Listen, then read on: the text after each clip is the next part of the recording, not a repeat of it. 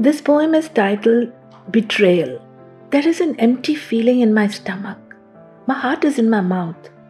My head is spinning and very light. My legs have a trembling bout. Shock is written on the face. Grief is deep set in the eyes.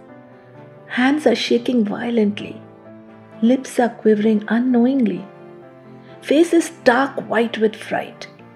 Tears flowing incessantly. Heart is in a state of disbelief. Mind in a great turmoil. Is this the state of those betrayed? In life, in love, or any field? Betrayed by those in whom they implicitly trust. People closest to the heart, they thought. Can they reduce you to this insanity? Why?